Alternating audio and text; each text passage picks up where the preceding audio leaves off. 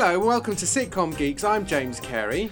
I'm Dave Cohen. And you join us on a live conference call chat thing. And we have two wonderful guests with us, Tim Clegg and Danny Stack. Hello, Tim and Danny. Hello. Hello. And why don't you tell us a little bit about how you got started writing and directing? I know that you sort of veer more towards writing and another veers more towards directing. But Danny, why don't you tell us about who you are and how you got started and how you kept going? Okay, well, I'm a writer primarily for animation these days, and I do live action stuff with Tim. I started off working in Channel 4's comedy department way back in the late 1990s, but then I went freelance around 2000, pursuing the freelance writer route. And after a few years of doing various things, like my first commission was in Doctors, the daytime TV show, and I did a couple of episodes of EastEnders as well. But then I was more and more drawn towards the kids and family kind of genre, and started to get good at that, and I really enjoyed it. So around 2010, I think, I hooked up with Tim initially to do the UK Scriptwriters podcast, and then that kind of segued into doing proper work together, leading to our debut feature film, which was Who Killed Nelson Nutmeg in 2015. And then we've done another feature film since, and just recently a live action preschool dog show, As You Do. Yes, indeed. Yeah. That's me and a little bit of Tim. That's great. Thank you. Tim, what were you doing before your life was turned upside down by meeting Danny?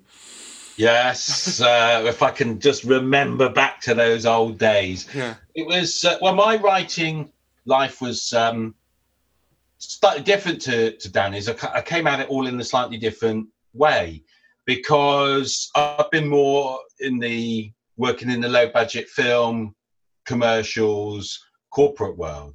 So my first kind of success as being a writer was in short films. And one of my early short films, I was lucky enough to get a BAFTA nomination as a writer of. And so I had a slightly back to front career in the fact of I had that early sort of success. But at that point, I was still very green. You know, I wasn't really a very competent writer in terms of my craft still. I was kind of lucking it through.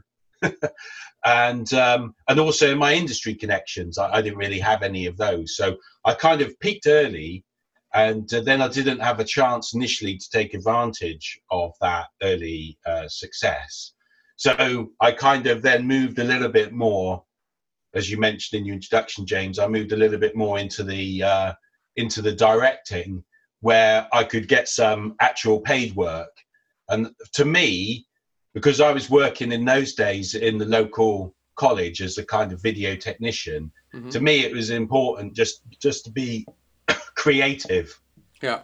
So I wanted to do creative work and be paid as a creative person.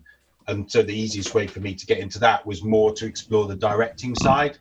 So although I've had that early love of writing, which I now obviously can do a little bit more of, which is great, there's a period of time where I was probably more kind of 90% directing and only 10% writing at that point. Yeah. So a bit of a strange, more roundabout route to it. But then, as Danny said, we ended up coming together anyway. Yeah, definitely. Yeah, and actually, meeting Danny was quite an important thing in my life, really, because in fact when I first came across you, Danny, you were reading scripts, weren't you, for like Working Title and companies like that, and you were blogging about writing, and which I sound surprised now, but when you were doing it, there were very few people doing it, really, weren't there? You were a sort of a pioneer there. How did that come about?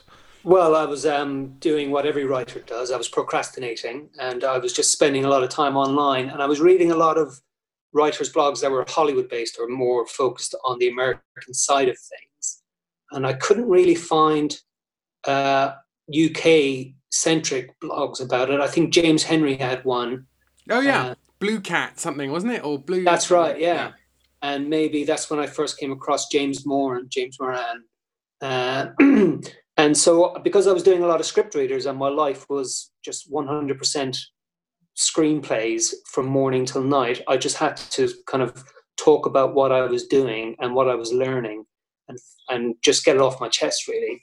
In terms of, I mean, I'm obsessed by it as well, so I just wanted to talk about it. And I thought blogging, and I do miss those days because they were just really nice, constructive days where you could write a 300 or 500 word blog post and nice people would reply to them and make comments. And it was a great way of networking, as you know, Dave, because I got to meet you and I got to meet so many others. And even things like the Red Planet Prize came about because of it, really. Yeah. Do you still read many spec scripts or scripts like that? I mean, and I'd be interested to know, so, you know, we've read a lot of half-hour scripts. We did a competition recently.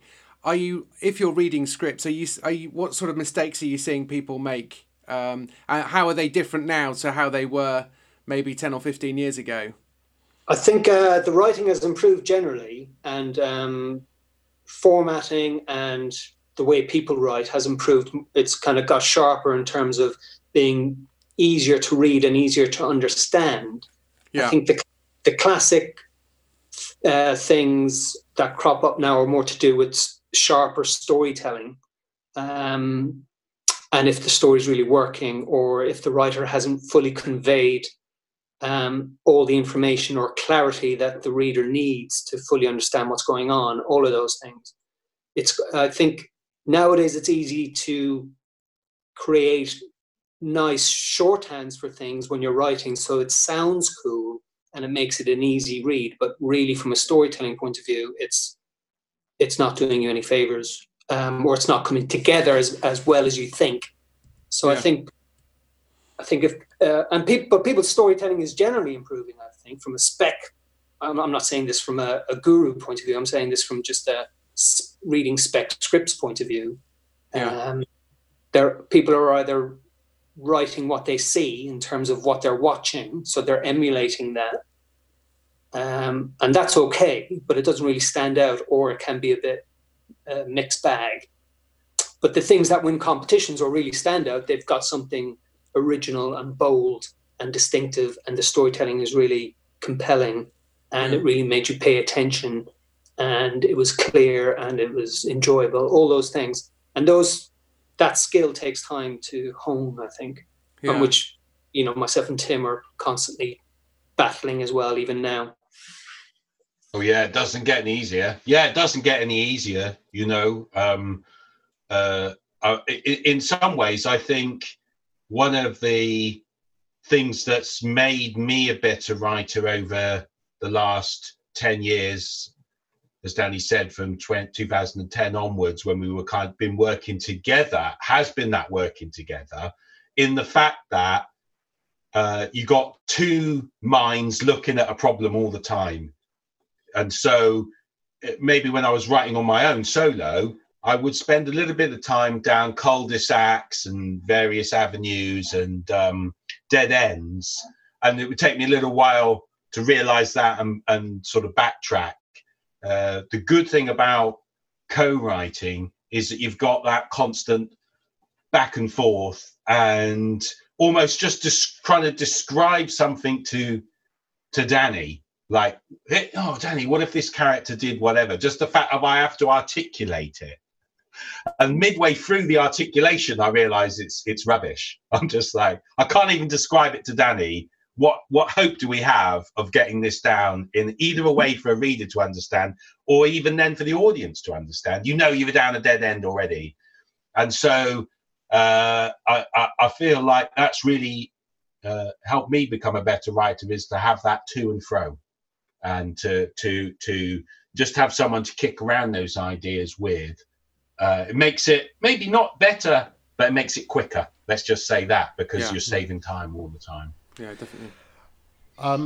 I think one of the other things, as well as the blogging side of things, which was, as you say, there was very little blogging about British writing, and so you started that, but also the other aspect of your work, and which continues to be how the two of you work now, is the sort of the DIY side of things, which again, when you started doing that and you were making, Danny, I know you were making films, but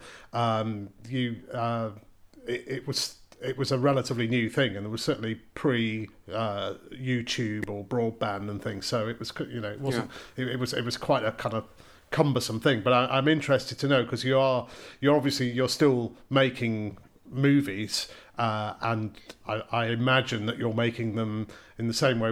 Nutmeg was financed, I remember, by crowdfunding.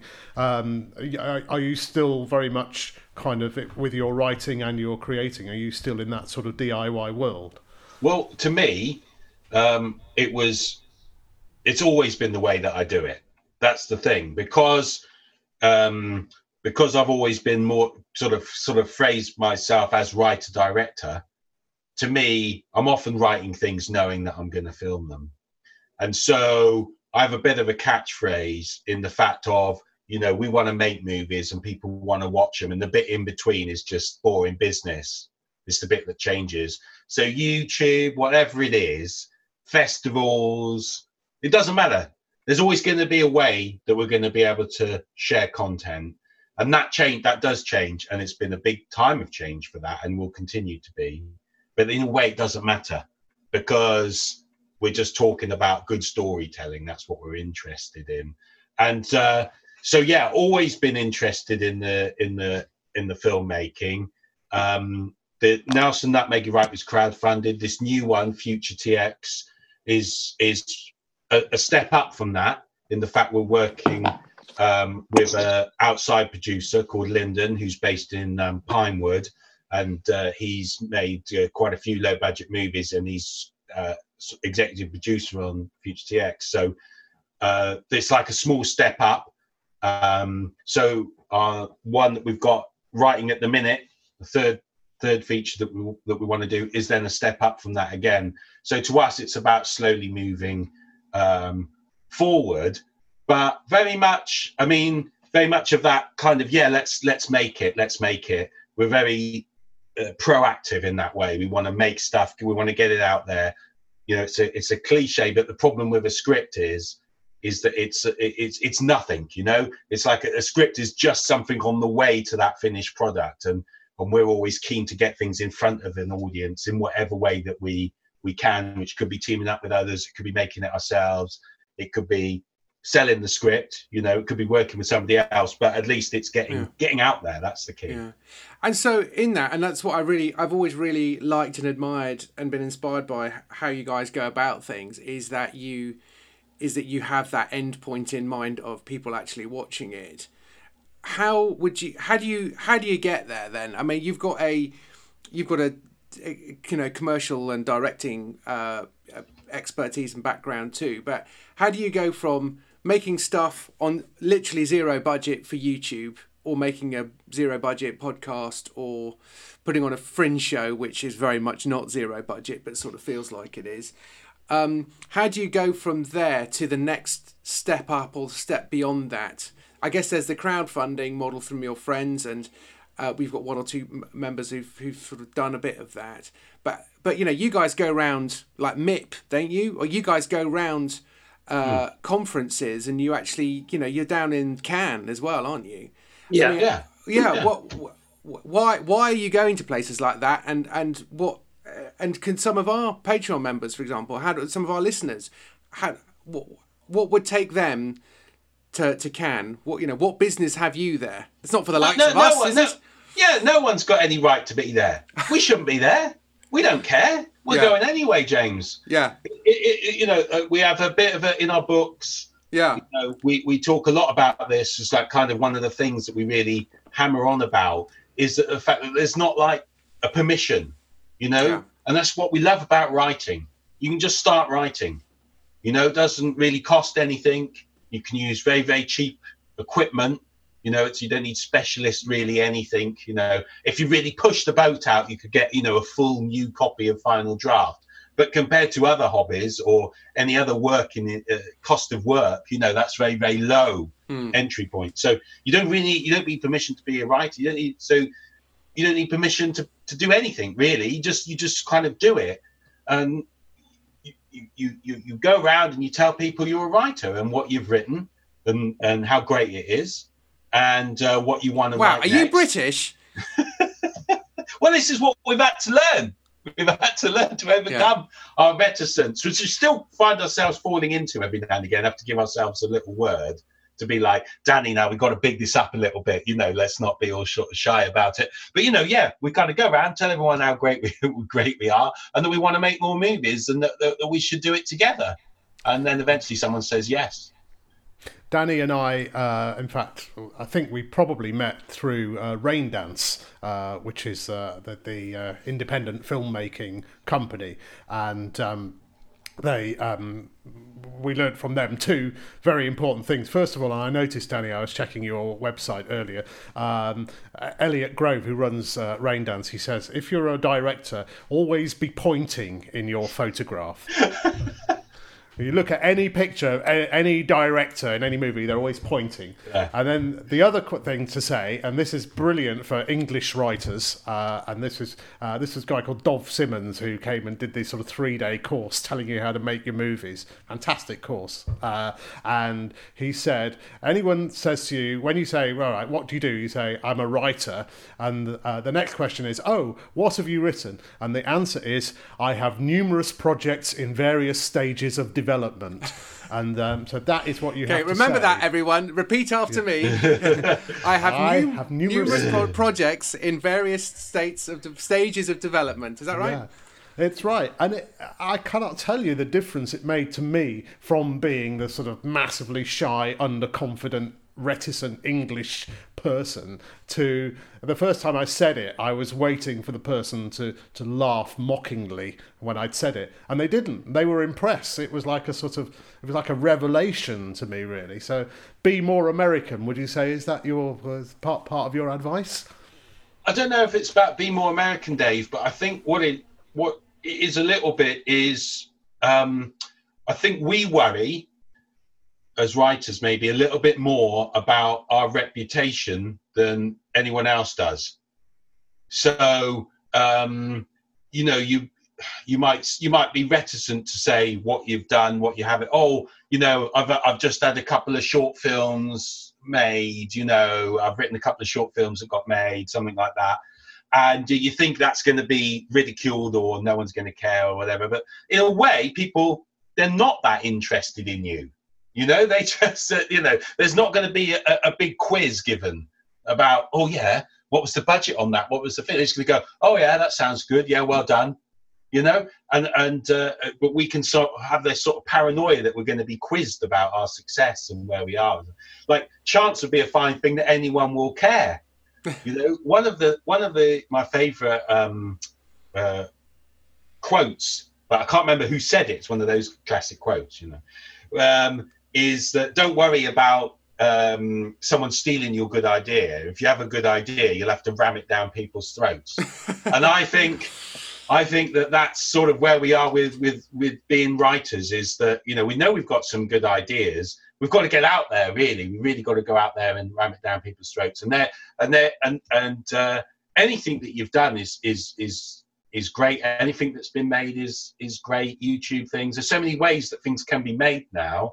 You can go beyond what Dov's saying and Dave's told us about, like in terms of stages of pre-production. You can move something into being completed with sort of immediate colleagues around you, filmmaking colleagues around you. You don't have to be into it. You don't have to direct yourself. I'm not saying that, but there's so many ways to connect up with filmmakers now that you can move something from being in development to being finished in a no budget way. Student filmmakers and so on, and then when you're going around, you say, well, I've had a couple of things made and my next idea is about, and you're really starting to have a career then, and something to talk about and be proud about. The way I see it, it's a very clear narrative path for us.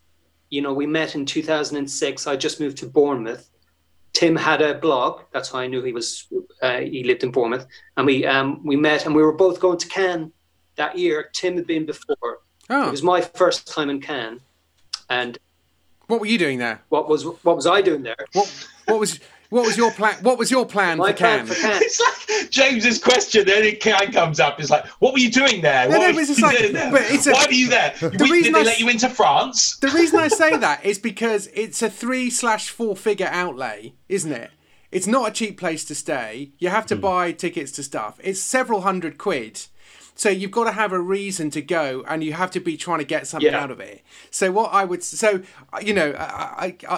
hear the critique, but what was your reason particular for going, that you thought this would help my career? I wanted to network with the world's film industry because they're all there, and I knew it allowed you to contact and network with them. So I figured it was worth a go. I'd probably read a few reports on writers being there before and thought I'd give it a go. Tim, when I met him, he had been a few times before with his friend Suki. So they held my hand while I was there. And I still really didn't know them that well, but I always thought that what they did was very gracious and generous. And I was really appreciative of it. And I was just running around trying to meet the people that I had arranged to meet previously, because you get access to a database and contacts. And then I was just trying to pitch people my various projects for me as a writer to get work, because I was a full-time freelance writer at that stage. And, it's a constant hustle and stress and uncertainty of work. So I thought going to Cannes might expand my opportunities to get some work. And I did manage to get some work from it. So it was worthwhile. But I think why myself and Tim, that was just when myself and Tim became friends. And I realized that we had the kind of like-minded approach to things in terms of our energy and commitment to networking and to being proactive and to sharing good information about our own experiences. So by the time the podcast came about, it was that was just a natural consequence of what we were doing online. And then Tim had the brainwave then to make Who Killed Nelson Nutmeg as a collaboration, Coen Brothers style. But again, we looked at it from a completely practical point of view. We didn't expect an industry handout. We didn't expect a magic 1 million budget for our first type of film. We just said, what can we do ourselves? What was the budget for Nelson Nutmeg? It was like micro budget of around 50 grand in the end, I think it was. That's in film terms, that's peanuts. In personal terms, that's a lot, isn't it? I guess that's why it's kind of hard for us to get our heads around this leap from one person on the camera doing a YouTube video to, the next phase on, where you had a crew. I came down, I visited, and you had a crew, it was all going on. It looked like it was just a regular movie set in many ways. But we're building up to that, James. That's the thing. We're building up to it. Yeah, because what we looked at that practically, and we said, well, let's pool our resources. Let's give the production immediately $5,000 each, kind of thing, in terms of what we could afford, and then we would crowdfund the rest. But that wasn't the total 50 grand. That was just enough to get us filming. And but once you're doing something, and once you're proactive about something, it attracts attention and it attracts interest. So that's how we were able to get the remaining funds then to finish it, which was vital in the end because we had completely ran out of resources at that point. But that's been a knock-on effect for everything else we've done. Because we've done Nutmeg and it did well, we were able to do Future TX for a bigger budget, but still micro budget in film terms. But a budget that we didn't pay for, which was great. I remember from a lot of these kind of low budget ideas and things that the part of the problem is there's all that energy that goes into the making of the movie, and then and a lot of people use all the energy and all the money, and they make the movie and they've got a movie, but then the impetus has gone, and that was kind of what I learned through Rain Dance, was to kind of be able to see beyond just making it. What sort of advice would you give to our members and people who have got that? I've got some ideas for sketches or radio or something. What would be the best, most practical way to go about making it? I think you're right, absolutely right, Dave, in what you say about that energy or a lull at the end. And I think, as I said before about the script being just a route to the movie, I think it's having that end goal and being clear and honest about what that end goal is. Because and then that helps you answer all the other questions that you might have along the way. So we made Nelson Nutmeg. We knew it wasn't going to be a movie that would be on at the cinema. Now, we did do a small cinema screenings ourselves, but that's kind of different thing. That's a small scale thing. We knew it wasn't going to be a cinema movie. We knew it wouldn't really be a broadcast thing because we weren't going through all the loopholes along the way, getting everything signed off in terms of, would it be suitable for children's BBC and that kind of thing. We would keep in touch with them about it, but we knew it really wouldn't be for them. So we knew it was going to be a movie that children would watch as a streaming thing, which was kind of taking off then. 5 years ago, we're talking about. We knew it was taking off then. We knew it was not. There was opportunities for us there, and so we were realistic about that output. So everything we did was aimed at, well, what do we need to do for that kind of movie? Who's the right kind of companies that we should be speaking to about it, therefore? And we'd have that end goal in mind. Now, that was our goal, but other people, they might be saying, right, actually, I'm just going to do some comedy sketches for, online. So in which case, what else has done well online? What's the parameters of that? You've got to grab people's attention in 2 seconds at the start. So what's your first 2-second shot going to be? It's just having the end goal in mind, and then that answers the rest of the things. And even then, it's probably worth setting yourself, because I have the problem where I'm interested in the idea, the creative process, and I want to satisfy my curiosity as to whether I can make it work or not. And if I feel that I have, I'm now bored of it, and I want to do something else. So I'm not. I've written lots of things that I should probably do more with, and I haven't, because I'm like, well, yeah, that kind of worked. There's this new other thing over here that's more interesting. So in the first instance, it may be worth trying to team up with someone who isn't a writer, who is more of a completer, finisher, and promoter. So you might be worth having a think about who that could be. But B, even if you're just doing it on your own, it's worth thinking not just how do I film a sketch and get it on YouTube. It could just be as simple as, I want to get 1,000 views on YouTube for my sketch. How am I going to get it? Rather than, how am I going to get it written, produced, and put up there? That's fine, but that's only 2/3 of it. Just push yourself a bit extra further and say, 1,000 views is my target. And that's harder to get than it sounds like. Yeah, I think you've touched onto something else there that I wanted to, even when you first talked about this, James, it was like something I thought I must always talk about this, which is reaching out to people in the business. Yeah. Because we didn't know anyone, me and Danny, in the distribution side. Obviously, we knew people from producing side. As Danny mentioned in his intro, he had experience in Channel 4 and so on. So we knew sort of producer type people, and we knew lots of writers. We didn't know anyone in the distribution side. But of course, that's why we were going to Cannes and those kind of things, is because we wanted to know more of those type of people. But we didn't know anyone really. So we were just sitting there, searching around, getting onto these databases, as Danny said, but then Googling around and just trying to find people and emailing them and go, look, we're making a movie. It's a kids movie, PG rated, low micro budget. It's got Ginny Weasley in it. Do you want to check it out when it's finished? And some people would say no, and some people would not reply, and we'd send them again and we'd hassle them a little bit, and then we'd give up. And then a few people would say, yes, I do want to see that. But I think that can apply to your writing as well. I think it's important to put your networking and your reaching out to people in your in your everyday. Yeah. You know, could be doing a little bit. I try and do a little bit of that every day. Email someone either I know or that I've never met. I don't know them, and just saying, you know, what are you up to? What are you looking for? And it's always the right day to reach out to people. Doesn't matter if you've not got anything new, because your stuff that you did 6 months ago is new to them. They haven't seen it. And it's always, every day should be a day to do a little bit of networking.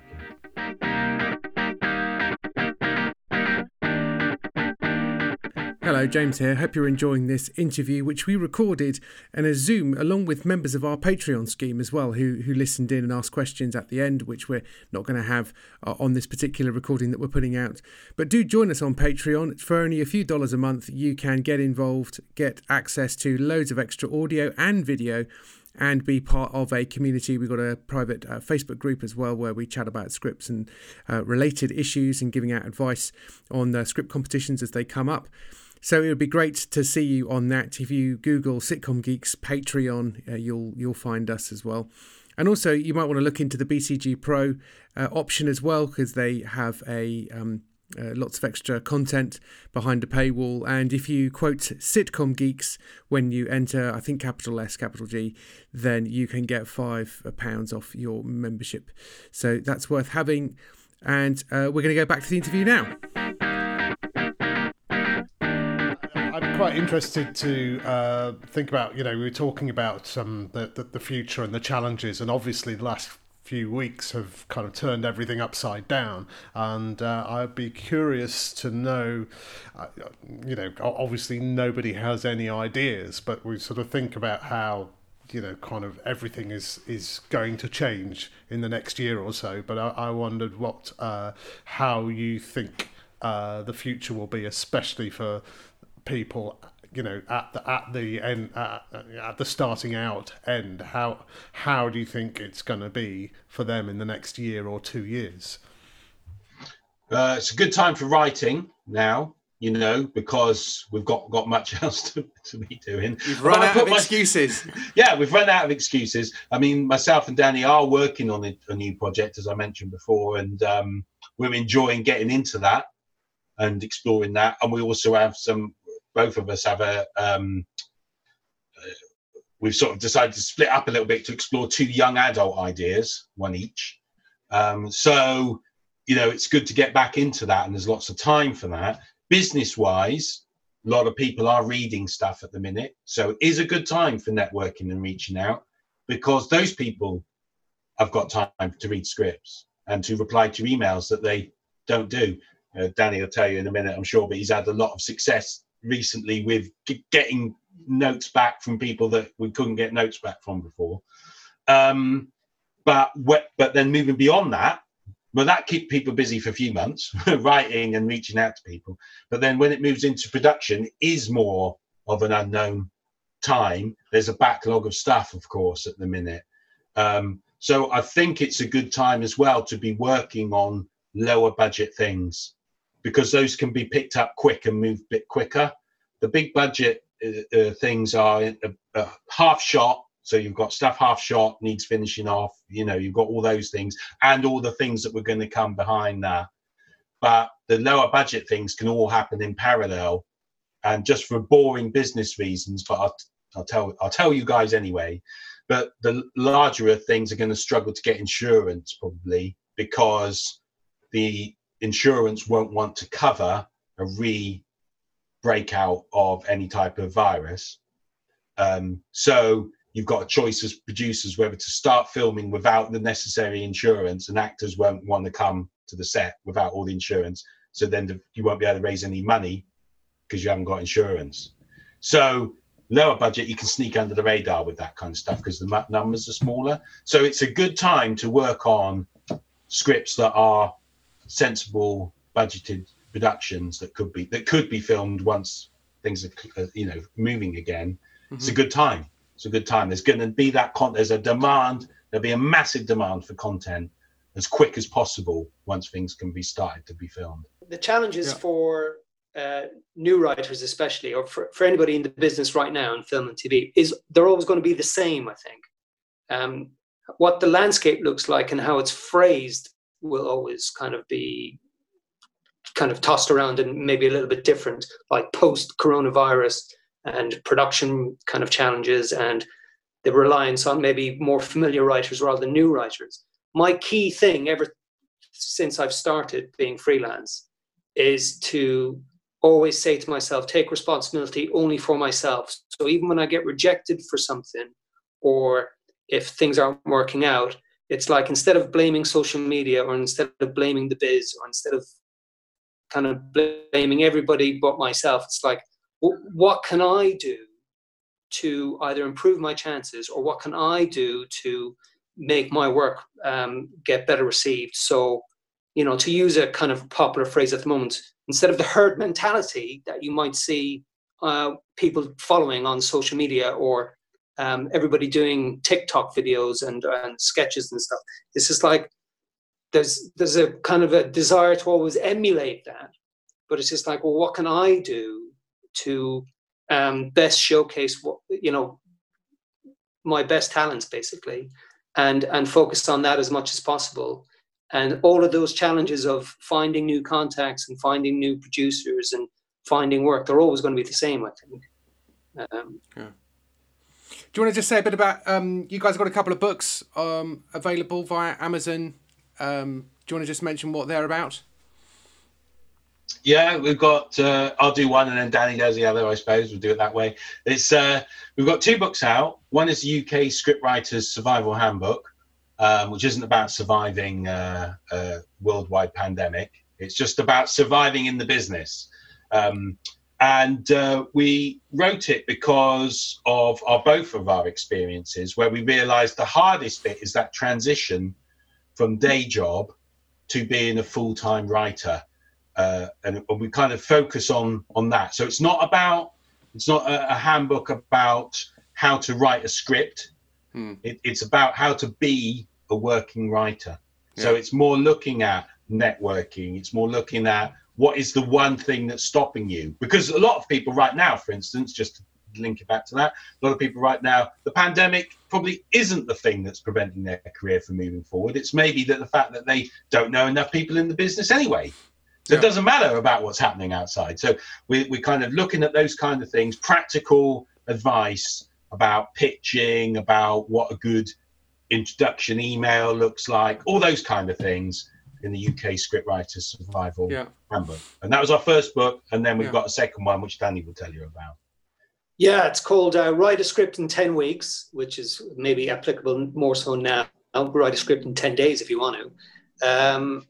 And we just break down the practicalities of getting a first draft done. And it's based on the Hollywood deadline of getting 10 weeks to write a first draft of a feature film. So we break down the creative and practical methods in order to achieve that. And we touch on TV as well in terms of getting a pilot script done. So it doesn't really matter how long it takes you. It's just more about creating those milestones to keep you productive and get those pages done.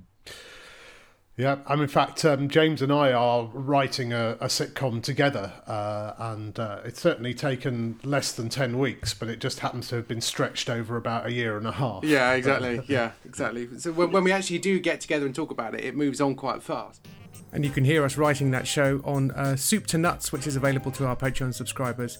So do go and join us on Patreon if you want to get access to 15 extra episodes of us talking about creating that sitcom, and we're making more and adding to it all the time, and lots of other stuff going up as well.